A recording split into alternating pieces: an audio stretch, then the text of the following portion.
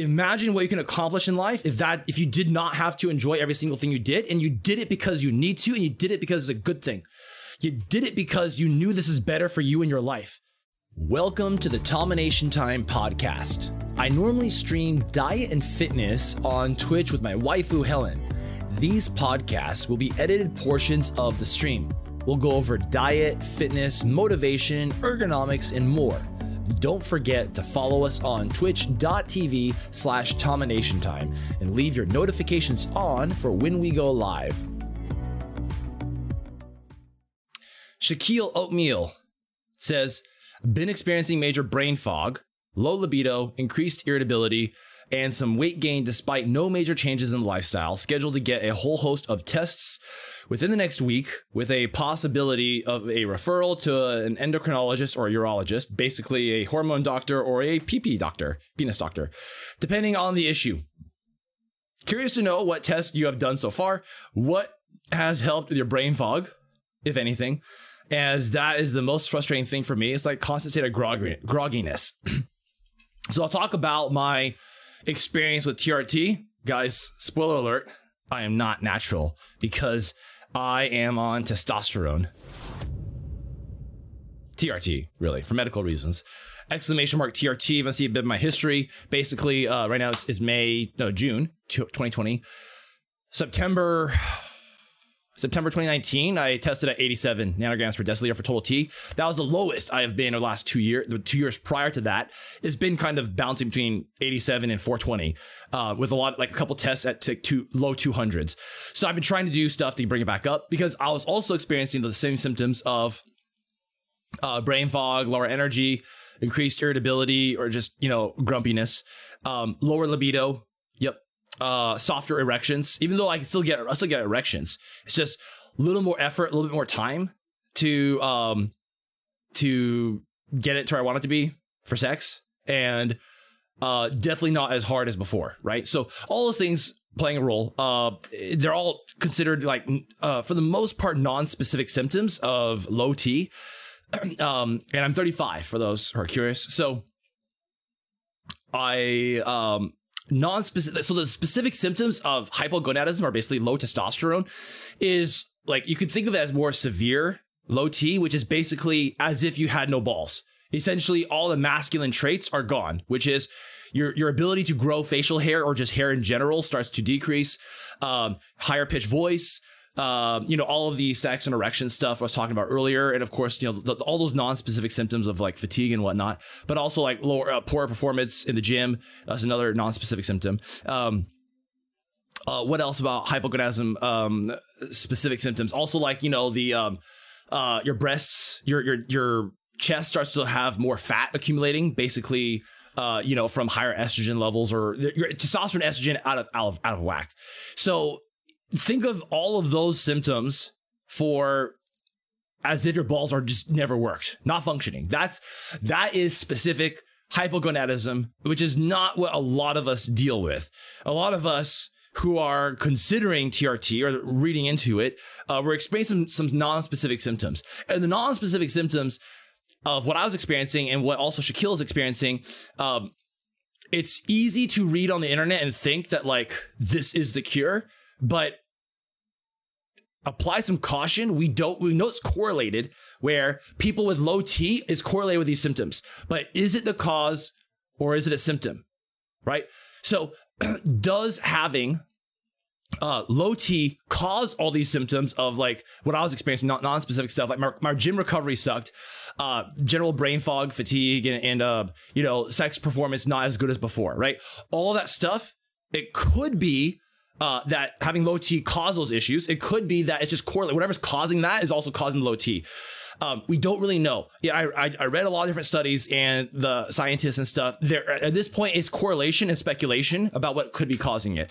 So my opinion on this stuff is always approach the holistic, low-hanging fruit stuff first, which is the 4 pillars of health being nutrition, activity or exercise, sleep, and mental health.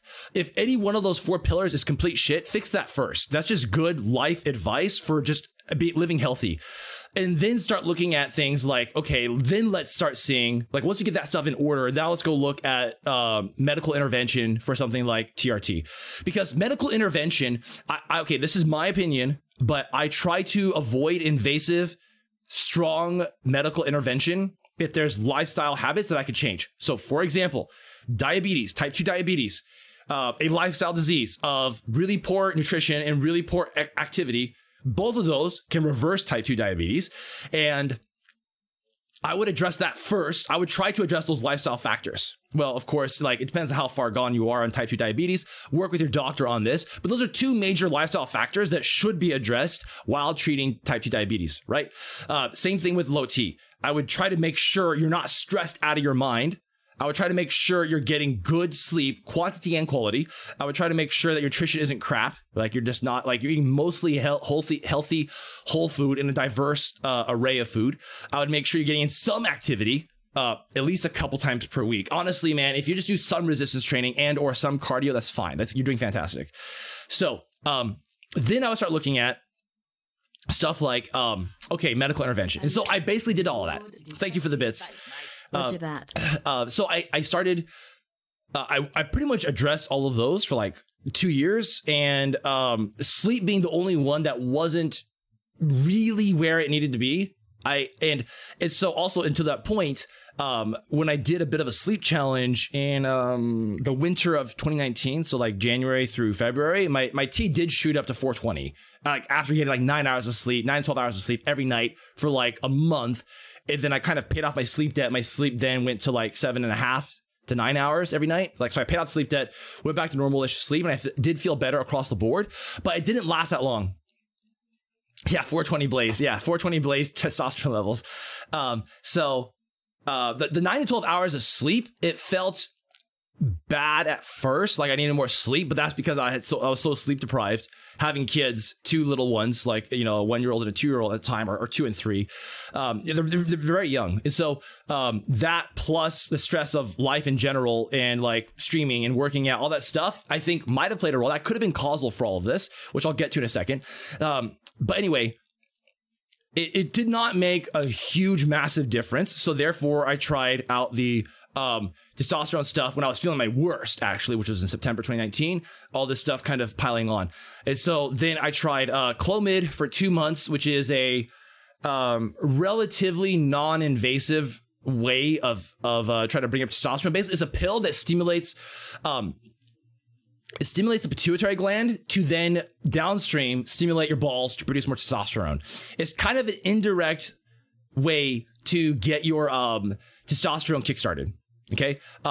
Tried it out for 2 months, didn't feel much of a difference, so I switched over to testosterone, which there's 2 different ways to do it, typically anyway. The 2 most common ways is either injections, where you get you basically get a needle and, you know, a syringe, and you inject it into your you put it in your butt, or you put it into your leg, but typically the butt is where most people do it. And you inject some every like 3 or 7 days, and then the other method is gel, testosterone gel, where basically you just apply it to your shoulders or your body, wherever it says. You apply it on your body, and then you absorb it, and you do it daily. So Andre asked earlier why I went with Clomid and gels instead of injections. 2 reasons. One, out of convenience. It's just much more convenient for me to work in like 3 minutes of gelling myself every day, as opposed to like 10, 20 minutes to prepare the injection, set aside time, get away from my kids, all that kind of stuff, and then deal, like, you know, clean the site, all that stuff, and deal with the sharps afterward. I don't like dealing with sharps not because I'm afraid of poking and injections, but because I have to have a sharps container, and I have to put the sharps container somewhere up high, and I have to like deal with that once every couple of months to like pay for shipping and get rid of it out of the house. It's just annoying. I'd rather not deal with that. So I'd rather just do gloves and throw away the gloves. So so that's, and the other reason why I didn't want to do injections is because some people might be thinking like, Tom, you're doing gel. Don't you know? You read online. People say it doesn't do much for them. Doctors usually do the testosterone clinics, or the anti-aging clinics. They usually do injections, bro. Well, some doctors, legitimate TRT doctors who are used to treating many men with low testosterone, they actually prefer gel. I forget, there's a name of a famous one. He prefers the gel over the injections because the valleys and the valleys and the peaks are smoother. Meaning, if you inject once every 3 or 7 days, it's going to spike and then it's going to come back down, and the average will be higher testosterone. But the highs and the lows will be kind of going up and down quite a bit. Is that big of a deal? Maybe not. But the testosterone gel every day is kind of the same. And I'm of the type, I like to mimic our ancestry, mimic our biology of how it should be, which is every day when you sleep, your testosterone is rising. So basically, testosterone is regenerating while we're sleeping, and it peaks in the morning, right when we wake up, and then it slowly comes back down throughout the entire day. When you sleep, it's regenerating. So sleep is anabolic, guys. It raises your testosterone. So get your sleep. That being said, I want to mimic that more closely and not do injections where it goes really like super physiological and then back down. And my hypothesis, and I don't know if this has been tested, but my hypothesis is those guys who say they didn't feel anything on the gel, but they felt something on injections, I would suspect it's because when they inject, it is such a high super physiological dose that you can't ignore that. You can't ignore that. Like your body just feels so good or so whatever they're feeling. You can't ignore it. So they feel like it is doing something versus the gel. It was doing nothing because it went back to normal. My hypothesis is it's not doing much because that wasn't the cause of their problems. That was a symptom. And so they're fixing one symptom, but the other cause is still there. Meaning in my case, so how do I feel now after all this time? After being on TRT, slowly increasing the doses. So again, 2 months of Clomid, and then I did 2 months of 1 pump, or 1 or 2 months of 1 pump. Sorry, 2 pumps of the Androgel. Brought my T up to like low 200s. So we upped it to 3 pumps. It brought it to like 400. Still not feeling great. Now I'm on 4 pumps, and I'm going to get tested in about end of June, 2020, end of June. Gonna see where it's at, and if it's medium high, then I'm done. Like it did not solve my problems. I want to get off of it before my balls shut off permanently, because medical intervention is like screwing with a tightly regulated system like your hormones. That is not, there's a ton of feedback systems in there, and that is not something you screw with lightly. Seriously, a lot of young guys think about doing testosterone or drugs. You just jump into it without thinking about it. You're screwing with hormones as a tightly regulated feedback system where one thing impacts the other. So this is not, and there's a lot we don't understand about it. Seriously, there's a lot we don't understand about how hormones all impact each other. So tread lightly with that stuff. And again, I prefer minimum intervention, and it didn't solve my problem. So what was solved? I'll tell you from my experience, in terms of my sex performance, all that stuff, all that's better. So basically sex drive increased a lot. Hardness and speed to erections also increased. All that stuff better, right? While that is nice, that to me is not enough to justify being on TRT the rest of my life, okay? Unless my testosterone is permanently shot, in which case then we'll revisit this. But so yeah, morning wood absolutely is way back. So like before, I would get morning wood like once a month at most. At the age of like 34, right? I'm 35 now. Happy birthday to me. Yay. Birthday stream this month, by the way, this Friday, Saturday. We're gonna do a birthday stream. Anyway, so yes, hey, you know what? Happy wife, happy life, right, guys? So that is better. Fantastic. But the other symptoms of general brain fog and fatigue did not improve. I pretty much felt zero difference. Gym performance, I didn't really feel much of a difference, but I wasn't really pushing major amounts of volume or strength. Hard to say. It made a big difference. And also, I don't care that much about gym performance. My traps and shoulders, do they seem bigger? It's hard to say. Some people have commented on it. Maybe one of these days, maybe I will do a comparison of similar body weight before and after T, and also try to find similar volumes of training so that I can just see in the camera. From what I can tell, I don't feel like my traps or shoulders changed much. Maybe they did. So I won't discount that, because testosterone, people go on steroids that can improve your traps and shoulders look. Anyway, so for the testosterone stuff, what I think is going on is potentially the other aspect is my mental health. While I feel like it's pretty good, it is very possible that I am just not resting enough. So I was talking with Kanga, !coaching, 5PH. There's 3 of us. We're doing the group coaching, me, Brandon, and Kanga. He's a medical doctor, but he also did some mental health coaching in the past. So he suspects I just don't have time to unwind. And you know what? I think that's kind of true, especially with COVID these days, even more so. I don't get alone time. I don't get time for my brain to kind of just shut off and veg out. I'm kind of just always on, which I don't mind, except it's slowly starting to crack me in different ways.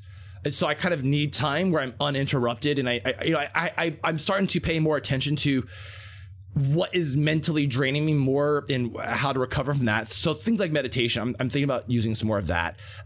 So all that to be said, we're on this journey of TRT, and I don't think it's not solving my issues. So I'm going to address other things like, like sleep. I'll be revisiting sleep again to try to up my sleep. I'll be revisiting things like decaffeinating, but I've tried decaffeinating in the past. It didn't make much of a difference. The next main thing I'll really focus on is mental health, sleep, meditation, all that kind of stuff, to do stuff to recharge myself and see if that makes a big difference. And I'll start checking some other low-hanging fruit stuff. Actually, the meditation I consider to be kind of low-hanging fruit. And then I'll look for high-hanging fruit, really obscure health things, like cutting out artificial sweeteners, cutting out artificial coloring, all these random things that probably has it has a very small chance of having any kind of effect on anything. Even though most people in the population probably should not worry about that at all. But when troubleshooting things, I'm gonna start with the lowest hanging fruit stuff and slowly work my way up to really obscure things. Try things like a ketogenic diet, all of these other things. So these are things I'll be considering. So I didn't really answer your question, Shaquille, which is what tests have I done so far? So to give a quick history of tests, basically about 2 to 3 years ago is when I started suspecting maybe I have low T. Talked to my doctor about it and explained my symptoms, which again, very non-specific symptoms of not as hard as it used to be, sex isn't as good, generally grumpy, more fatigued, brain fog. A lot of these are very common among many of us, and it could have many different causes. So I told him those things. He got me basically the minimum stuff you should get checked for testosterone is like your total T and your free T at an absolute minimum. Also, you can look up on the internet why, because this is kind of going on long, but I want to wrap up this question. But basically, total T, free T, probably get your estradiol checked, which is basically estrogen, and then your sex-binding hormone globulin, which is SBHG. Check those 4 to see if any of those are out of whack. And then there's also more they would check too, like FSH, LH, and so forth. There's a whole panel of stuff. It depends on your insurance, depends what your doctor wants to check. If your insurance and or healthcare can just cover all the costs, then just ask them to check everything, which might be kind of tough because usually in systems where they're covering stuff, you have to do some convincing to make sure they actually check everything instead of the bare minimum. Because if you just check total T, that may not see the whole picture. So I did all of those on and off for a couple of years. I've checked some other obscure stuff too, or not obscure, but like low-hanging fruit stuff like vitamin D, B12, iron, folate, all of those other things. So, anyway, I will probably get off of this in the next month, and hopefully my testosterone will come back to normal. It's probably gonna suck this summer in terms of like if I go off of TRT, my testosterone will be shot until my balls restart. In which case, I'm probably gonna feel extra worse. That's kind of expected. And then see where I'm at. If my testosterone is like if I try all these other things, my testosterone is like permanently under 200, I will probably then just resume being on TRT for life. Why? Because studies do show a correlation between low testosterone and also worse mortality rates. Basically, they die earlier. Again, they actually, if I remember correctly, they factored in unhealthy lifestyles. They took out the confounding variables of unhealthy lifestyles in order to get a clearer picture that even with healthy lifestyles, there was a higher correlation of lower T with mortality. So in a year or two, testosterone is still low, and I've done everything to try to get my testosterone back up and feel better. Still not working. I'll probably resume being on T the rest of my life. But this is the kind of stuff that I think all men should be thinking about, because medical intervention like this is a serious life decision that could permanently change things. A lot of guys will ask me like, hey Tom, I want to do a cycle of steroids. What do you think? Well, first of all, I don't know much about steroids. Steroid levels, the difference between TRT and steroid levels is just the dosage. TRT is testosterone to try to get you back to normal range. Steroids is higher levels of testosterone to get you to supraphysiological or like superhuman levels of testosterone. And they're both testosterone. It's just why are you doing it and what's the end number you're going for.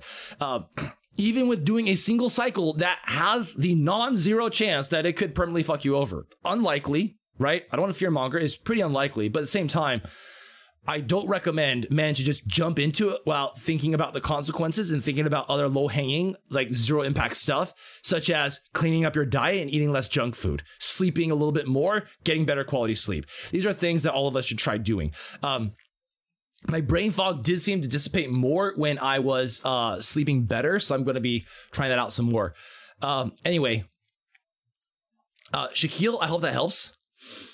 But yeah, I totally open and honest about this stuff because I think we should be honest about our medical history and help other people and just explain what we're going through, explain even the symptoms of like, yep, softer erections versus harder erections. That is something people wonder about, right?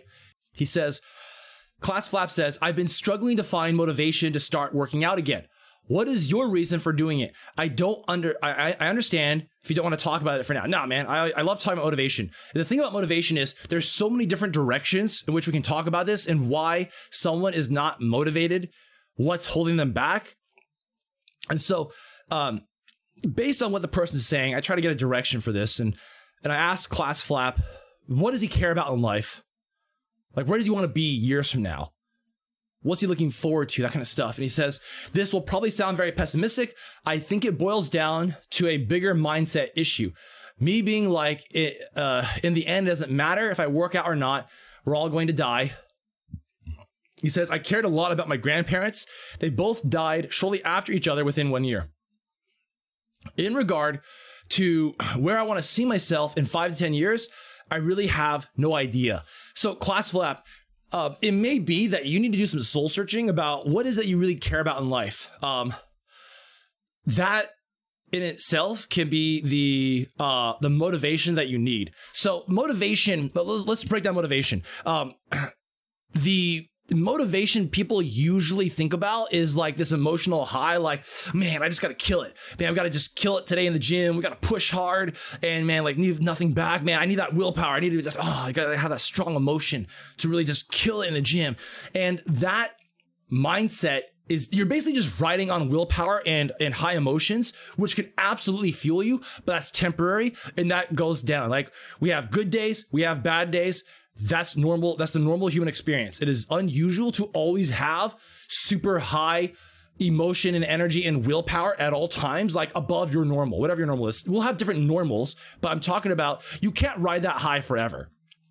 You shouldn't plan on that. Sure, I think it's a smart strategy to take one of those highs and try to form habits and try to form a long-lasting habit that does not require willpower and motivation and all that stuff, the extra like oomph to keep going. I think that's good. That's a good idea, but don't count on that lasting because it won't. And so in the case of Class Flap, I think there's like I kind of said, like as a mindset issue, I think the bigger mindset thing does play a role here, which is what do you care about? So you asked me about what's the reason why I'm doing it. There's a lot of different reasons. And I'll say in no particular order, I have to think about the real order. You know what? I'll just walk you through my life. The story of my life when I was born. Basically, my dad worked out a lot at home. His workouts weren't very good. I mean, like from a technical standpoint, looking back on it, they were kind of crappy workouts. But seeing him do it at home and growing up exposed to it, he would do stair climbing on our stairs, go up and down a lot. And he would also do some basic like push-ups and sit-ups, that kind of stuff. Basic workouts at home.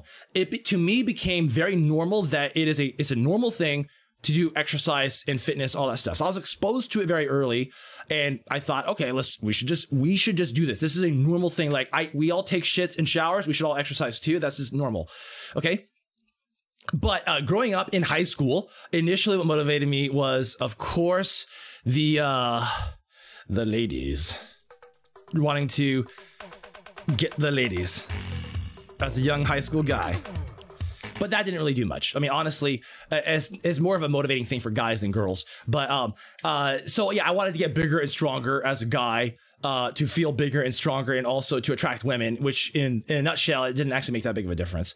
But then, in my 20s, I shouldn't say no one of these reasons superseded the other. It was just cumulative reasons to exercise. I want to point that out. So while the attraction to women and wanting to attract women started to play a role, I also still viewed exercise as normal, as everyone should be doing this and lifting weights, all that stuff.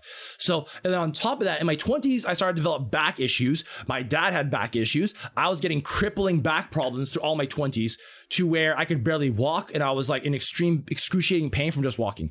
And so, in those moments of like extreme blackout pain where I had to crawl to the bathroom in the middle of the night. That's how painful it was because I couldn't get up to walk. It would take 10 to 20 minutes to get to the bathroom at like 2 a.m. to go pee because every step that I took while crawling was excruciating. In those moments where I would have rather blacked out than experienced the pain I was experiencing, I swore like I was begging God and just begging anything out there. Like if only I had another chance to like do it right, or like if I could just, if I will never take my body for granted again, that kind of stuff. Like that's the stuff I was thinking about, and just the desperation to eliminate pain when you're in those moments is massive. And I would have, I learned in those times to just never take my body for granted and always take care of it. So eventually I did get my back problem solved. And these days, if I were to think about like why I want to, like, what's my motivation, my reason for doing it is multiple, right? I want to look good for myself. I want to look good for my wife. I want to be healthy and strong for my kids. I want to set a good example for my kids. I do not want to be the person in a wheelchair where other people have to take care of me. I want to be able to pick up my kids and play with them. I want them to be able to ride me like a horse so I can give them a normal childhood relationship with a father who can play with them at the level they want to play with. That's what I want. And thinking about that and not having that, because like really like 10 years ago, I was afraid I'd be in a fucking wheelchair by now, by 35. And I'm stronger than I've ever been. Doctors told me get surgery or get used to it because they were not helpful.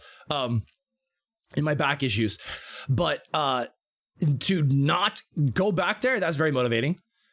That's one reason why I don't want to like stop lifting, because lifting, like deadlifting and squats maybe are not good for my back. It's hard to say, but doing deadlifting is pretty good for my back. It feels good. It helps. So like getting up to do deadlifts, getting up to stay consistent with my exercise, getting up so I can live to see my kids grow up and get married and have their own kids, and hopefully see my great grandkids. That'd be fantastic. Those are all very motivating factors to just keep on going. Couple that with, this is a habit at this point, and it's not that hard for me to keep it going. Couple that with now also streaming. I have a responsibility or a duty, I feel like, to you guys to continue my journey, to show it and to help others along the way. All of these combined is what makes it so easy for me to say, yeah, let's go work out. Like on 7 a.m. or whatever, when I want to keep sleeping sometimes, I just don't feel like working out today. I'd rather just eat donuts and play games, because like, let's be honest, which one's more enjoyable? Donuts and playing games is way more enjoyable than exercising. I'm just straight up, I'm be honest with you guys. Video games are way more fun than lifting weights, hands down. There's other things that are more gratifying about lifting weights in terms of seeing progress, which is another good thing to focus on. But I'm keeping it real with you guys, but seeing the bigger picture and all this stuff and all those factors I listed are some of the reasons why I keep doing it. Also touching on the motivation part, there's something very satisfying about crafting and building things. I think this is part of the human experience where you guys ever experienced this, like whether it's art or a good program, or like you're like building something like I don't know, you're using like your tools, like in cutting wood or whatever to build something. No one's around. It doesn't matter who sees it. It's just, there's something so satisfying about crafting something and seeing it work. And in some cases, you want to share that with other people out of joy. Like, this is so cool. This is so fantastic. I love it. Like, check this out, guys. There's something so strong about that. I think it's very, that speaks to the human condition of crafting and building something. And I'm telling you guys that the same type of experience exists with yourself once you learn how to craft and build stuff. That is, once you learn how easy it is to control, I should say easy, but I should say simple. How simple and non-confusing it is to build muscle and burn fat and kind of like bulk and cut and all that stuff, that you can actually take control of this, and not in some sort of like pathological controlling psychological behavior. It's just like you can own it and you can mold it and you can see progress there's like people say progress is addicting. And I think this is what they mean, is that seeing that you can control something and craft something is very similar to the other experience of like, I built this beautiful sculpture. I created this cool program that does exactly what I thought it's going to do. Like all of that stuff is so satisfying to do. And I think that's the same thing that I get out of the exercise stuff. So class flap. If you don't know what you want in life, I think that's something to think about too. Because to me, also exercise is a means to an end. All of those things that I said, almost all of them, exercise is not the end goal. It is a means to an end. I want to live to see my great grandkids. I want to not be in a wheelchair when I walk my daughter down the aisle. I do not want to have to use crutches. I want to be able to walk on my own accord. Exercise is a means to that end. It is not the end. So it'd be kind of boring if that was the end, but like this helps me achieve those goals. To be my healthiest, strongest version of me for my family, that exercise is a means to that end. So all of those things, it's a means to an end. Same concept with jobs, careers. Advice I have for young people is to keep in mind that like, I don't like the advice like chase your passion, chase your dreams, man. Just follow your passion. Don't work for the man. Don't work a dead end job for the man. I would say this. Yes. Don't make a dead end job be like your end, like life goal, but you don't have to derive happiness from your job. A job is a job. It brings you money. And that money, what do you do with that money? It could be a means to an end. In my case, it's a means to an end to be able to do stuff like help you guys have a good, happy life here. Be able to do stuff like, stream and not be that worried about money. So Brother Skididi says, I guess it's because I'm almost a decade older than you, but I have to say I've hit the point where I can't bring myself to pound a pint of Ben & Jerry's because I know I'll feel gross, I'll get bigger, set myself back. But this is after spending years of exercising, swimming, now running, and learning how to appreciate the simple pleasure of being outdoors, doing something that makes me healthier. Yeah, so I think that's also another like looking at the bigger picture thing as well. Yeah, Berserk. Getting distracted with video games and like doing RPGs, for example, that feeling of accomplishment, all that also helps, gets you things done in real life. Now that I'm focusing on myself and don't play games as much. Yeah, that can also like playing video games can be very good at distracting yourselves from like the feeling of not getting anything done in real life. So anyway, all that being said, Berserk, Dr. K, DRK, go to check out Dr. K's stuff because he talks about this very concept too, or anyone else addicted to video games. He talks about addicted to video games and like what that does for us. Lost Edge says, can you gain muscles without doing repeats until failure? For example, push-ups until failure and repeating this 3 times compared to doing push-ups in long intervals and not doing them in failure. So for example, 60% of your reps or 60% of your max reps every hour for 12 hours. Which of these give better results? So another way to phrase this, let's just rephrase this question. 3 sets of AMRAP or as many reps as you can. Let's just say you do 3 sets of 30.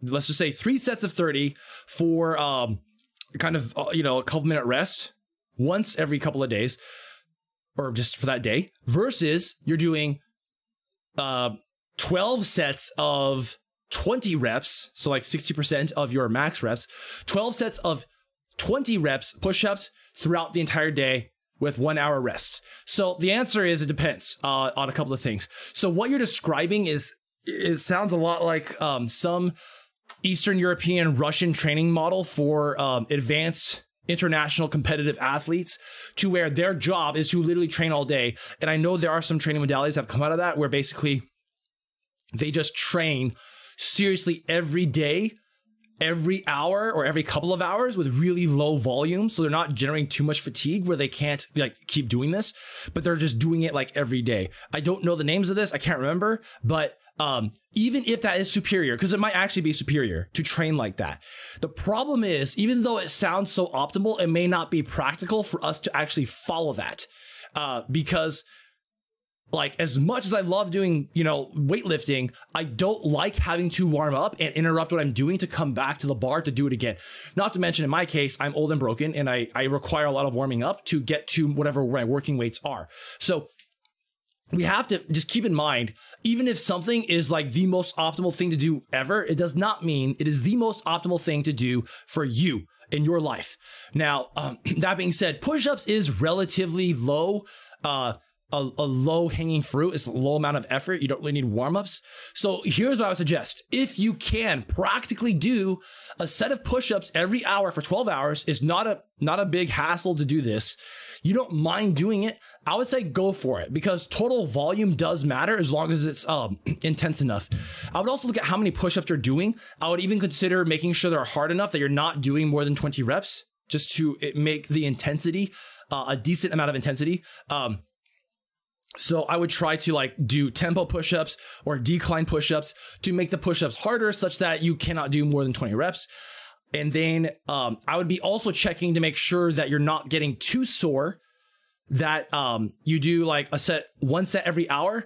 Your soreness might start building up to where it's impacting your sets. You might stop early. That might improve though if you train like that. If you train like that for a couple of weeks, maybe you could start pushing harder and harder and doing more and more sets. Because initially, like whenever you change training modalities, you're probably going to suck until you adapt to it and you get used to it. So is it going to be better? Maybe. On the one hand, it's more volume. On the other hand, it's not practical. On the other hand, like you might be generating too much fatigue, depending on how hard you're pushing, into where even resting an hour is not good enough. And in fact, it might make it worse because you're cooling off. So in general, no, I don't recommend that for people, because I think it's just not practical. At the end of the day, I care about what's practical and sustainable. Okay. Racktron says, can you talk about the belt a bit? The advantages and disadvantages to using one. When should someone start using a belt in their training? Could it impact gains if you use it too early in training? So the simple thing to remember about belts is they are accessories. You really want to wear it as a pageant sash across the chest, or like an ammo belt, think Rambo. And it's really about just color matching. It's not about like people say like hypertrophy, stability, blah, blah, blah. It's about color matching to your shoes, to your shorts and your shirt or tank top or stringer or whatever it is. You want to make sure you look good for the gym. That is by far the most important thing to pay attention to with belts. Kappa. Yeah, but in all seriousness, belts can be good, but first, like, let's talk about shopping for a proper belt. All joking aside, you want a belt that is sturdy, probably leather, very stiff. You want it stiff because you don't want a soft nylon belt. Unless you're like Olympic lifter, you're doing, Olympic lifts like squat, clean and jerks, or you're going very deep into the hole and you need actually a flexible belt. Okay. Assuming you're doing typical barbell training for powerlifting, like squats and deadlifts, then a belt that is stiff, that provides a wall for you to push against, is the way to go. How do belts work? I should say this. Do belts protect your back? Not directly. People think, oh, you have a bad back, use a belt, use a belt. I think that's actually terrible advice, because the belt might give a false sense of security and they start like training harder with poor form. It doesn't fix their problem. Belts will not protect against poor form. Okay, if you have shit form, you are still going to be at risk for injury with a belt. What does a belt actually do? It provides me something to push against so I can generate more pressure. If, for example, you take a soda can that is empty, it's an empty soda can is quite easy to crush. There's nothing in it to pressurize it to make it stiffer and harder. And so instead, if you have a soda can that is full, it's a lot harder to crush it because there's a lot more pressure in there, keeping the aluminum walls stabilized. So same thing with just general core stability. We say stabilize the core. Let me get rid of the belt for a second. No belt. When you're stabilizing your core, what you're really trying to do is take a belly breath, inflate this to pressurize the system and push out in all directions, all 360 degrees around your trunk. So that way you're as stable as possible and you have, you exert as much intra-abdominal force. So that way your trunk is more stable. If you're more stable, you can then lift more weights. You lift more weights, you will build muscle and strength faster. That's the general idea. So using a belt will properly anyway, if you know how to brace against them, is like an instantaneous 10% gains, or somewhere around there, 5 or 10%, because by having this to push against, I am now able to generate even more force. And so my core is even more stable. So now when I try to deadlift or deadlift or squat, I am going to be able to push heavier weights because I have more force, right? So that's basically the general purpose of a belt, which indirectly protects your low back, because if you are pushing against the belt, you have more spinal stability, not because this is giving me some sort of magic protection by keeping the arch in my back or anything like that. It's more about generating more force. So when should someone so I guess advantages and disadvantages of using one. The advantages are you build more muscle faster, and it can be a good cue to help someone understand intraabdominal pressure, where you have something to push against. And so, because like if you tell people like, you know, take a belly breath and pretend like someone's going to push you, someone's going to punch you in the stomach, so you try to inflate that. That may not be that helpful of a cue. For some people, I think for a lot of people it is, but some people that may not get it. But you put a belt on them, like, okay, push out against it, take a deep belly breath, push out against it. They might understand that better. So that could be an advantage. It also could be a disadvantage, like I said, which is they are using it as a crutch for poor form and poor core bracing mechanics. They're completely missing the point.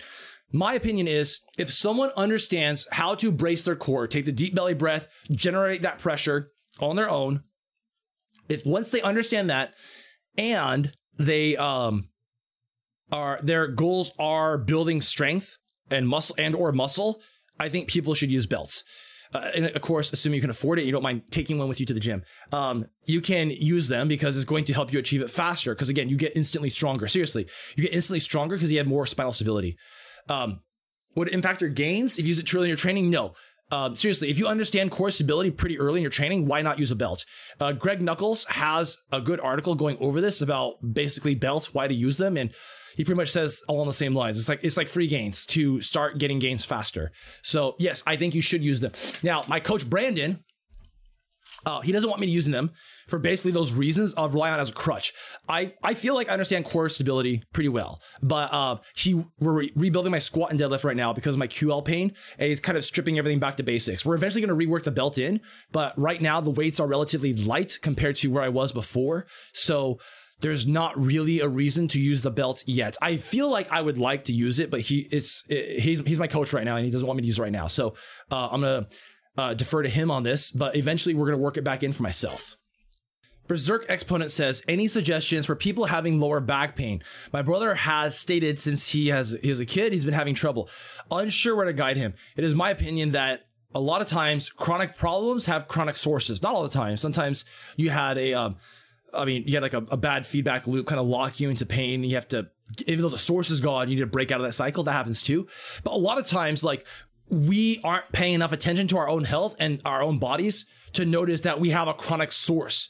And that chronic source could be something that you're doing all day, every day. Like you have bad furniture, you're sitting on the couch a lot. You have a bad chair for you're sitting at your desk working all day.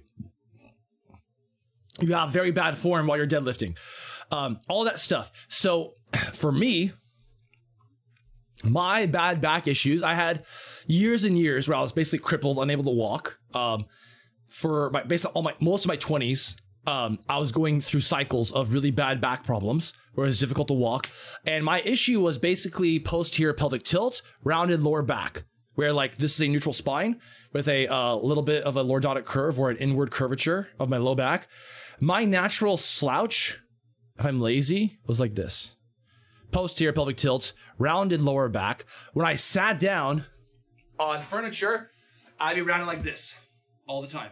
And guess what? Bending my spine, opposite direction, bulging the disc out, pinching the nerves, causing a whole host of problems downstream that impacted my back today. Well, learning this and learning how to overcome this was crucial for me to figure this out. That basically I can't allow my spine to round. I cannot hold this position for very long. So like on the couch, I can sit on the couch for like 10 minutes, 30 minutes.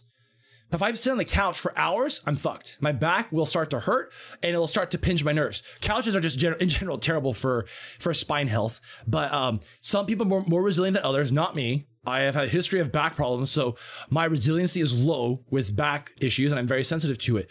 But this is where I think a lot of people with chronic issues should start to look.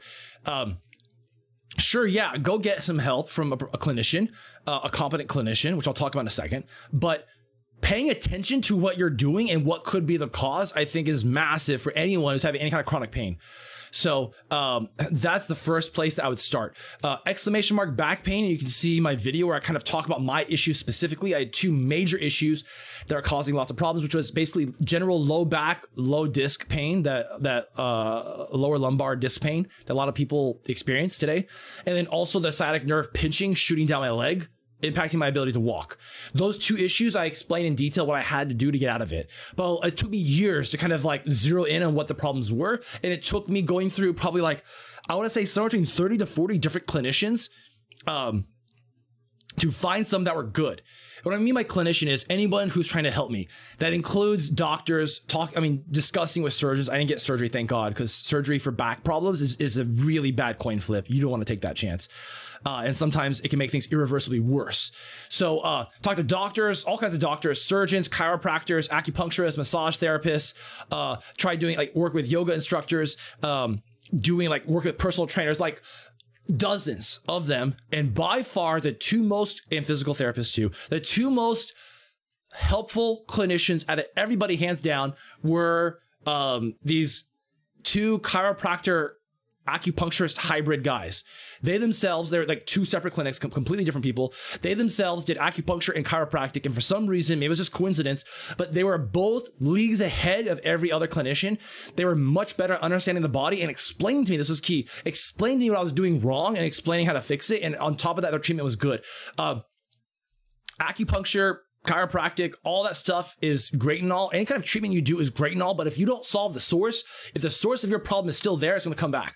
So don't think that a chiropractor or an acupuncturist is going to save you. It's not. If you don't take ownership of your health and learn what you're doing wrong and fix that in your life, it's not going to get better. It's only half the equation. Once you solve the issue of what was causing it, I think this is where a clinician can really speed up the healing process. So keep that in mind, that it's not just in the hands of a clinician. You own your health and you need to pay attention to what you're doing right and wrong. That being said, of course, there are good chiropractors, there's bad chiropractors, there's good doctors and bad doctors, good PTs and bad PTs and so forth. Every specialty has good people who are good at it and people who are bad at it. So don't assume just because they have the XYZ certification, they're all the same. They're not. There are, and this really goes like, if you have any friends who are in any kind of healthcare profession, ask them, like in their experience, if you get them like in a private one-on-one setting, like you can just chat and like just you can hear the real shit from them. Ask them like how many of their either colleagues or classmates, because it depends, right? If they're working solo, they may not have colleagues anymore, but colleagues or classmates, how many of them would they say are competent or they would trust are going to do a good job? What percent of the ones they experienced, like, or they worked with and saw?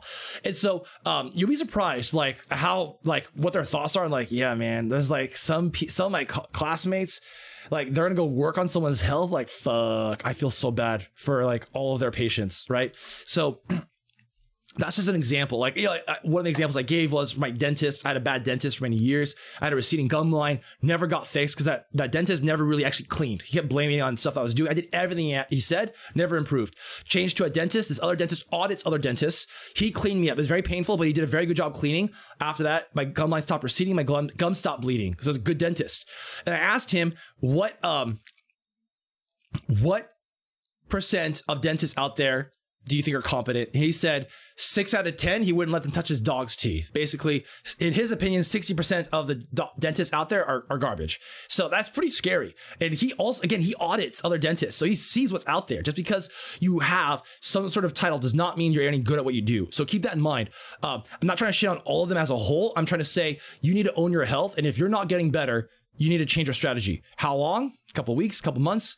Give them a chance, be a good patient, listen to what they say, try it out. But if you're not getting better, tell them or change clinicians. That's another important part too, which is communicate with them if things are not working out. Anyway, yeah, Brother Skididi says, anytime I feel pain in the back or hips, I check my ergonomics at my work desk and home. Don't just treat the symptoms, find the cause, 100%. This is something I talk about too. If you guys want to do an ergonomic review here, !ergo, happy to review your setup, and I'll talk about that. And I'll talk about like what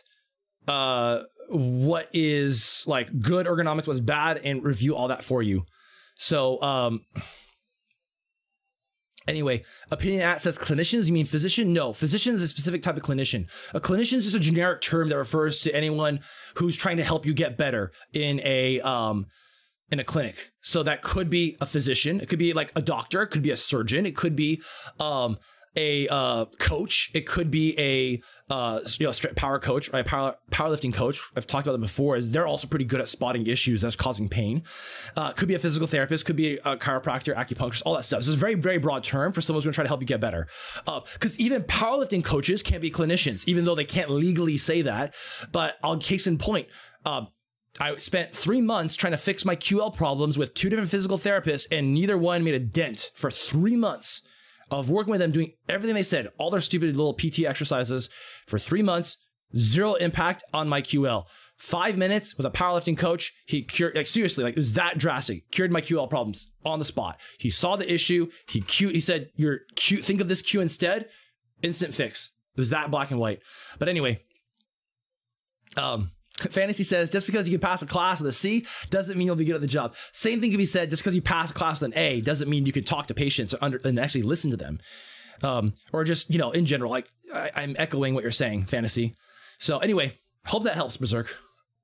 So Brother Skididi says, do you take your caffeine hot or cold, Tom? Which is your favorite way? So I think in 2 different ways. I consume food for the practicalness or the need, and then I'll also consume it for the enjoyment. I separate those because, so like on a daily basis, I take caffeine, probably too much, maybe a little bit too addicted, but I'll usually consume black coffee or black espresso, room temperature or cold, and through a straw to avoid it staining my teeth, because I'm consuming coffee every day. Or some sort of, coffee or espresso every day. That shit's gonna stain my teeth if I drink it normally. I drink it black because I don't want to deal with the cream and sugar. I'd rather get those calories somewhere else that I'm gonna enjoy, like a steak or more rice or something like that. So that's the daily practical vehicle of getting my caffeine. And if I want to enjoy it, I'll do like a hot coffee on a cold day, or a cold coffee on a hot day with some cream and sugar, and just enjoy it that way. But that's the exception, not the rule. But this brings me to another point I want to talk about, which is people think I'm weird. Like, hey Tom, when you eat spinach, you just have you just take a fistful of spinach and you just eat it like that. I can never do that, Tom. I need to enjoy my spinach. I could never do the cow technique that you talk about. So take a look at this on screen. My Instagram. They won't let me, hold on. I need to log in for this really quick. They're not going to let me view my own video. So I need to log in to this. But basically, the idea of like, I could not do that because I have to enjoy my food. That is something I want to challenge really quick. And so I need to log into my Instagram to show you guys this. But basically on screen, for anyone who's listening, the cow technique that I'm going to show is just the idea of treat it like a pill. Get it down the hatch, bag of spinach. Oops, don't I'm gonna overcomplicate it. mute. Just do it. Yeah, don't overcomplicate it. Just do it. Just get in the bag. And like for me, I hate spending so much time trying to build a salad to make it taste just okay. Like if I make it taste really good, that usually means a ton of calories for something that just tastes pretty good. Or get it down the hatch. Don't think about it. You're done with it in 1 or 2 minutes. And this, I think we would all agree, is objectively good to get your greens. If you had a choice between getting your greens in or not, like if your choice is I'm going to do the cow technique and just kind of not enjoy it for 2 minutes versus I'm just not eating my greens because I'm too lazy to make a salad, I think we can all agree it is objectively better to just consume it and get it over with. But the thing that holds back a lot of us, especially in today's culture, is like, oh, it doesn't taste good. This doesn't taste good. Like, why would I want to do that? I don't want to do that. I want to like enjoy my food. Let's think about that for a second. Why do you have to enjoy your food? Why do you have to enjoy every single thing that enters your mouth? Can you imagine like what you can get done in life if you did not have to enjoy every single thing that you did in life? I don't enjoy working out. Like, seriously, like there's some parts I enjoy about exercise and some parts I really don't like. Like I really don't like squats. I'm telling you guys, like, I really do not enjoy squats, but I will do it because I need to. Is studying fun? No. Is going to work and working a job fun? I mean, it can be, but for the most part, no, which is why I think this is where it has created a problem where a lot of times we are like, we're only going to do things that we like. We're only going to do things that we like. We're only going to do things that we love and that's pleasurable to us, which is fine. I understand pleasure seeking, but imagine what you can accomplish in life if you did not have to enjoy every single thing you did, and you did it because you need to, and you did it because it's a good thing. You did it because you knew this is better for you in your life. That's a lot of the things that I do. I don't do it because I enjoy it. So I break up my food like that. Some things I enjoy, some things I just know like this is objectively good. So I'm going to just eat the spinach. Anyway. All right. So,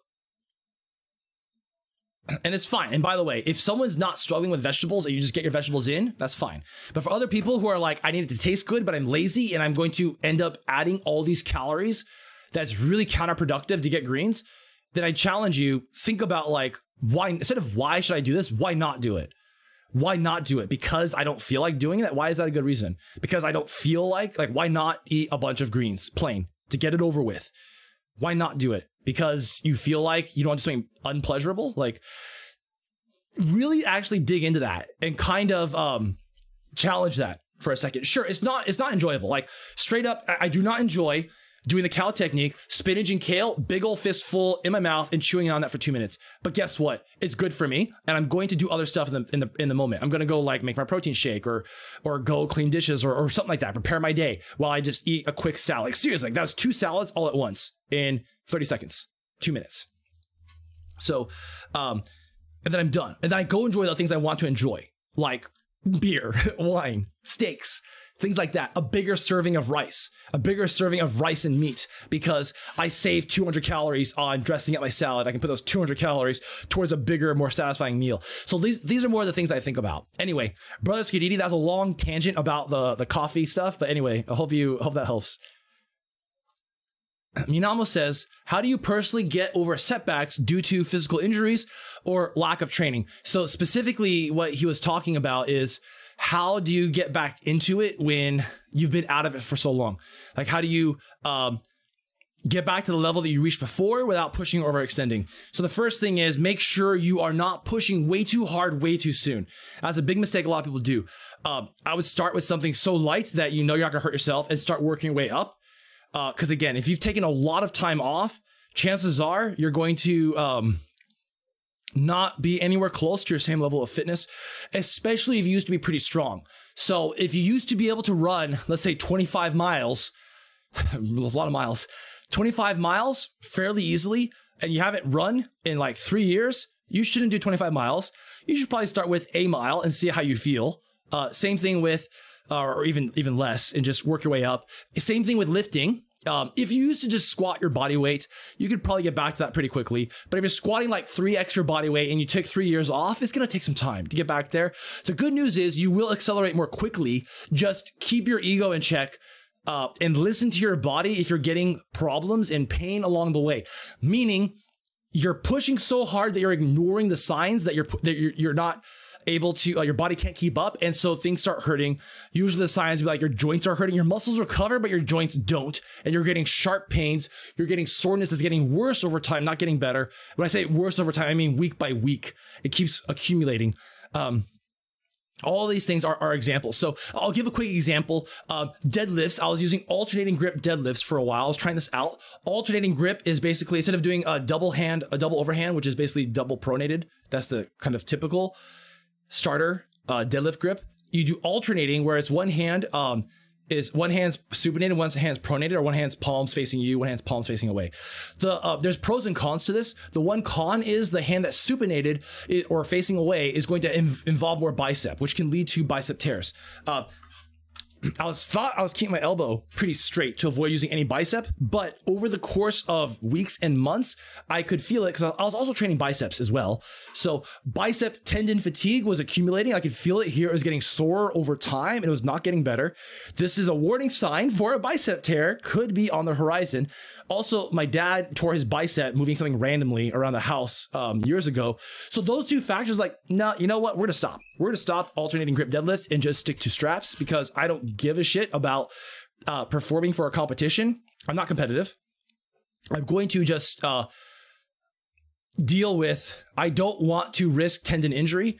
So there's other things I could have modified, like adjust volume and recovery, or just stop doing double overhand. And then my bicep fatigue instantly went away over like a week or two. Anyway, Minamo, hope that helps. Miniature Action Jesus says, if a 500 calorie deficit is roughly 1 pound loss of weight per week, does that mean you could, in theory, just weigh your food and reduce your average by 1 pound per week if you didn't count calories? So basically, if 500 calorie deficit per day is enough, or 3,500 calories down per week equals 1 pound lost, couldn't 1 pound less of food that you weighed your weekly total do the same? Good question. And the answer is no, because we're not equating the right stuff. So let's break it down. 1 pound of fat is pretty much pure energy. I mean, there's a little bit of filler stuff in there, but for the most part, 1 pound of fat is pure energy of 1 gram. 1 gram of that fat tissue, or one gram of that pound. So like 1 pound has about like 454, let's call it 450 grams of a weight, right? So there's 450 grams of fat in there, where every gram of fat is about 900 calories. So, sorry, 9 calories. My bad.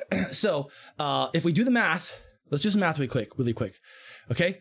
454 grams of fat times 9 calories per gram, 4,000 calories. So we say it's about a 500 calorie deficit per day. 500 times 7 is 3,500 calories. Is about 1 pound of fat loss. So again, that 1 pound is not pure energy. There's some filler stuff. There's also some glycerol or carbs stored in there. So it's not a pure 1-to-1 thing. So, but that's just the general math to get you the idea. Now, that pound of fat is basically, for the purpose of this analogy, is pure energy. When we eat food, it is not always pure energy. There might be some filler in there. The two favorite examples I give, because I know these numbers off the top of my head, is like take broccoli, an unprocessed whole food, versus protein powder, which is a processed food. If you look at per gram, how many grams of energy, actual food energy, are you getting from every 100 grams of that product? So in the case of broccoli, it's somewhere to the order of, out of 100 grams of broccoli, you get 10 grams of mostly carbs and some, protein and fat or whatever. It's like very, very little. So that's a 10% ratio. So 90% filler, 10% actual digestible energy for our body. Something like protein powder by weight is like 90% digestible energy for us, mostly protein, a little bit of carbs and fat. Like 90% digestible energy, 10% filler. So versus that 1 pound of fat is like pure energy. So to your point, you're asking about like, can I weigh my food and just do 1 pound less? That depends on the food that you're weighing, but that's too simplistic of a view because we're doing apples and oranges comparisons. It depends on the food density. So if you were to take out 1 pound of oil from your diet every week, I would say, you know what? That's probably going to equate 350. That's probably equate the 1 pound of fat. Right. So in that case, that's kind of an apples to apples comparison. But who the fuck drinks a pound of oil? If you drink a pound of oil per week, please get help. You might need help. But anyway, actually, you're probably gonna have like massive diarrhea if you do that. Anyway, so this is to give you an idea about what we're talking about here, because like the energy density of the food that matters. This is where I talk about calorie light versus calorie dense. Broccoli, very calorie light, because it's like by weight, like 90% filler, 90% stuff that's going to fill you up off 0 calories. You take a processed food like protein shakes is not a good example for this. There's probably better examples I can't think of right now, but like oil, for examples, like pure energy. Like it's almost pure energy with like no filler. So that's not very satiating, right? Yeah, same thing. Avoid eating fried foods in every meal. I mean, this is another reason why processed food in general is not helpful for weight loss. It's because they've extracted out a lot of the filler. They've taken out a lot of the filler. And so you have leftovers, just like raw energy that's easy to consume. Delicious, easy for bulking, not necessarily the greatest for losing weight. So miniature action Jesus, hope that helps to explain why you can't equate those two. But if you do the math and you find foods, like you actually calculate how many, like you have to calculate what is the actual energy density percent of this food that you're eating, factor out the filler stuff, and then you could do by weight for that. But if you want to make your life easy, because you're trying to lose weight every week, you can just ballpark your food, man, and just try to get better at that skill. You won't be as accurate with your weight loss, but over time, you can develop that skill where you're better at just eyeballing how much food you're eating and listen to your own body in terms of feeling full and what that feeling full off of certain foods is going to lead to on the scale. I'm pretty good at that. I can control my weight with like not tracking calories. I'm 8 pounds up since the beginning of April, so it's been about 10 weeks. About 10 weeks. It's been about 10 weeks and I'm 8 pounds up. So just slightly under a pound per week, which is what I was going for roughly. I'm probably going to accelerate that a bit right now because it is my birthday month and also Father's Day. So I'm going to be drinking a bit and also eating a lot of delicious calorie dense foods. So, yep. Most veggies you can eat almost unlimited. Yep. I completely agree. Non-starchy vegetables are so calorie light. In particular, broccoli, cauliflower, spinach, kale, celery sticks, all that stuff. S. Thicky asks, can you tell me what kind of rack or cage you have and what kind of attachments you have on it? Yes. This is a !gym. Go to TominationTime.com/gym. A Valor Power Rack BD7. It's like $430 pre-Corona prices. These days, I don't know how much it's going for or if it's even in stock. But let's talk about this rack really quick, what I like and don't like. This is an old version of it. They've upgraded a few things. So let's talk about what I like. It has weight storage on the side, so it's got some weight pegs. Notice though, that these are standard size pegs for the 1-inch holes. These right here, these are Olympic weights. These are 2-inch holes. So it sits a little bit big on it, not a big deal. I don't think it's the end of the world, but there's something to note. I like the safety. It has safeties. The holes here. Actually, hold on. Before I talk about what I don't like, talk more about what I like. It has a pulley system, which has a low pulley and a high pulley. Basically, I can anchor an attachment at the bottom down here, or anchor an attachment up high.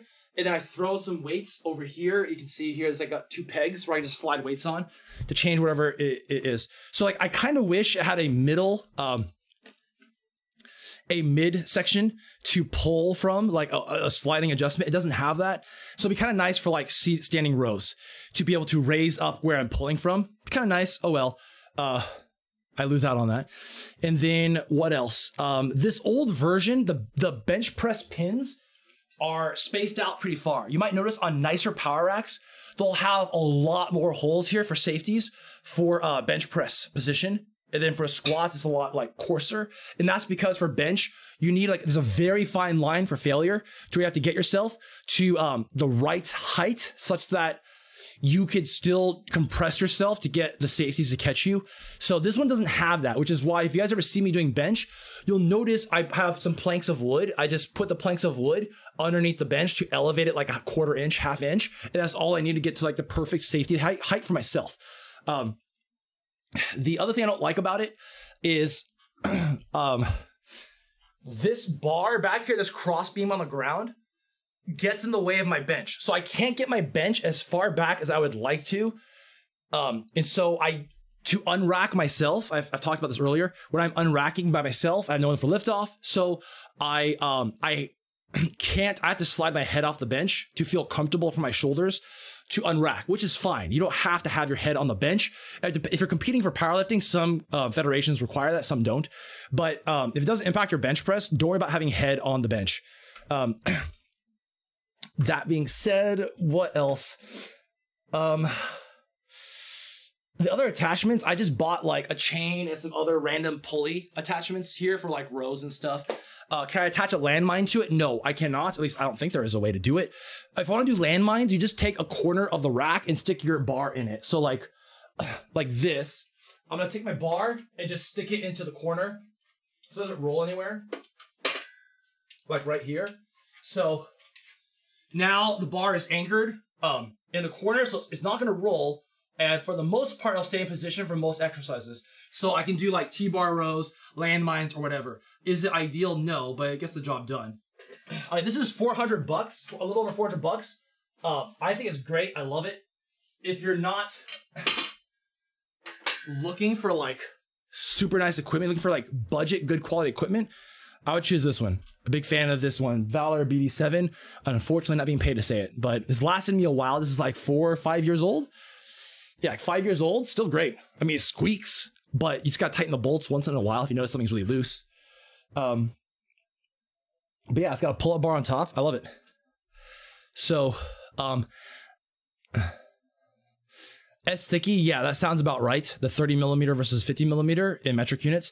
I'm not sure. Just check 1 inch versus 2 inch. They're pretty much universal. Like for the weights that I'm using, you're gonna have, wherever you are in the world, they're pretty much all the same. It's either the 1 inch holes or the 2 inch holes. Let me show some examples.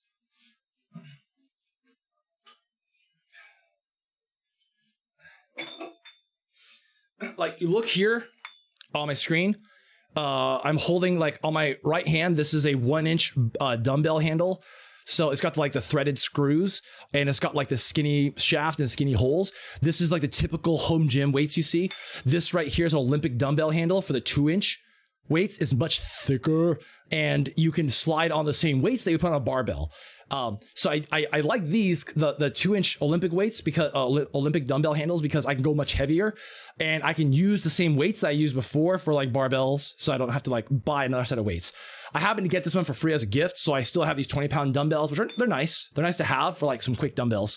They don't take that much time to set up. So I just throw them on, good to go.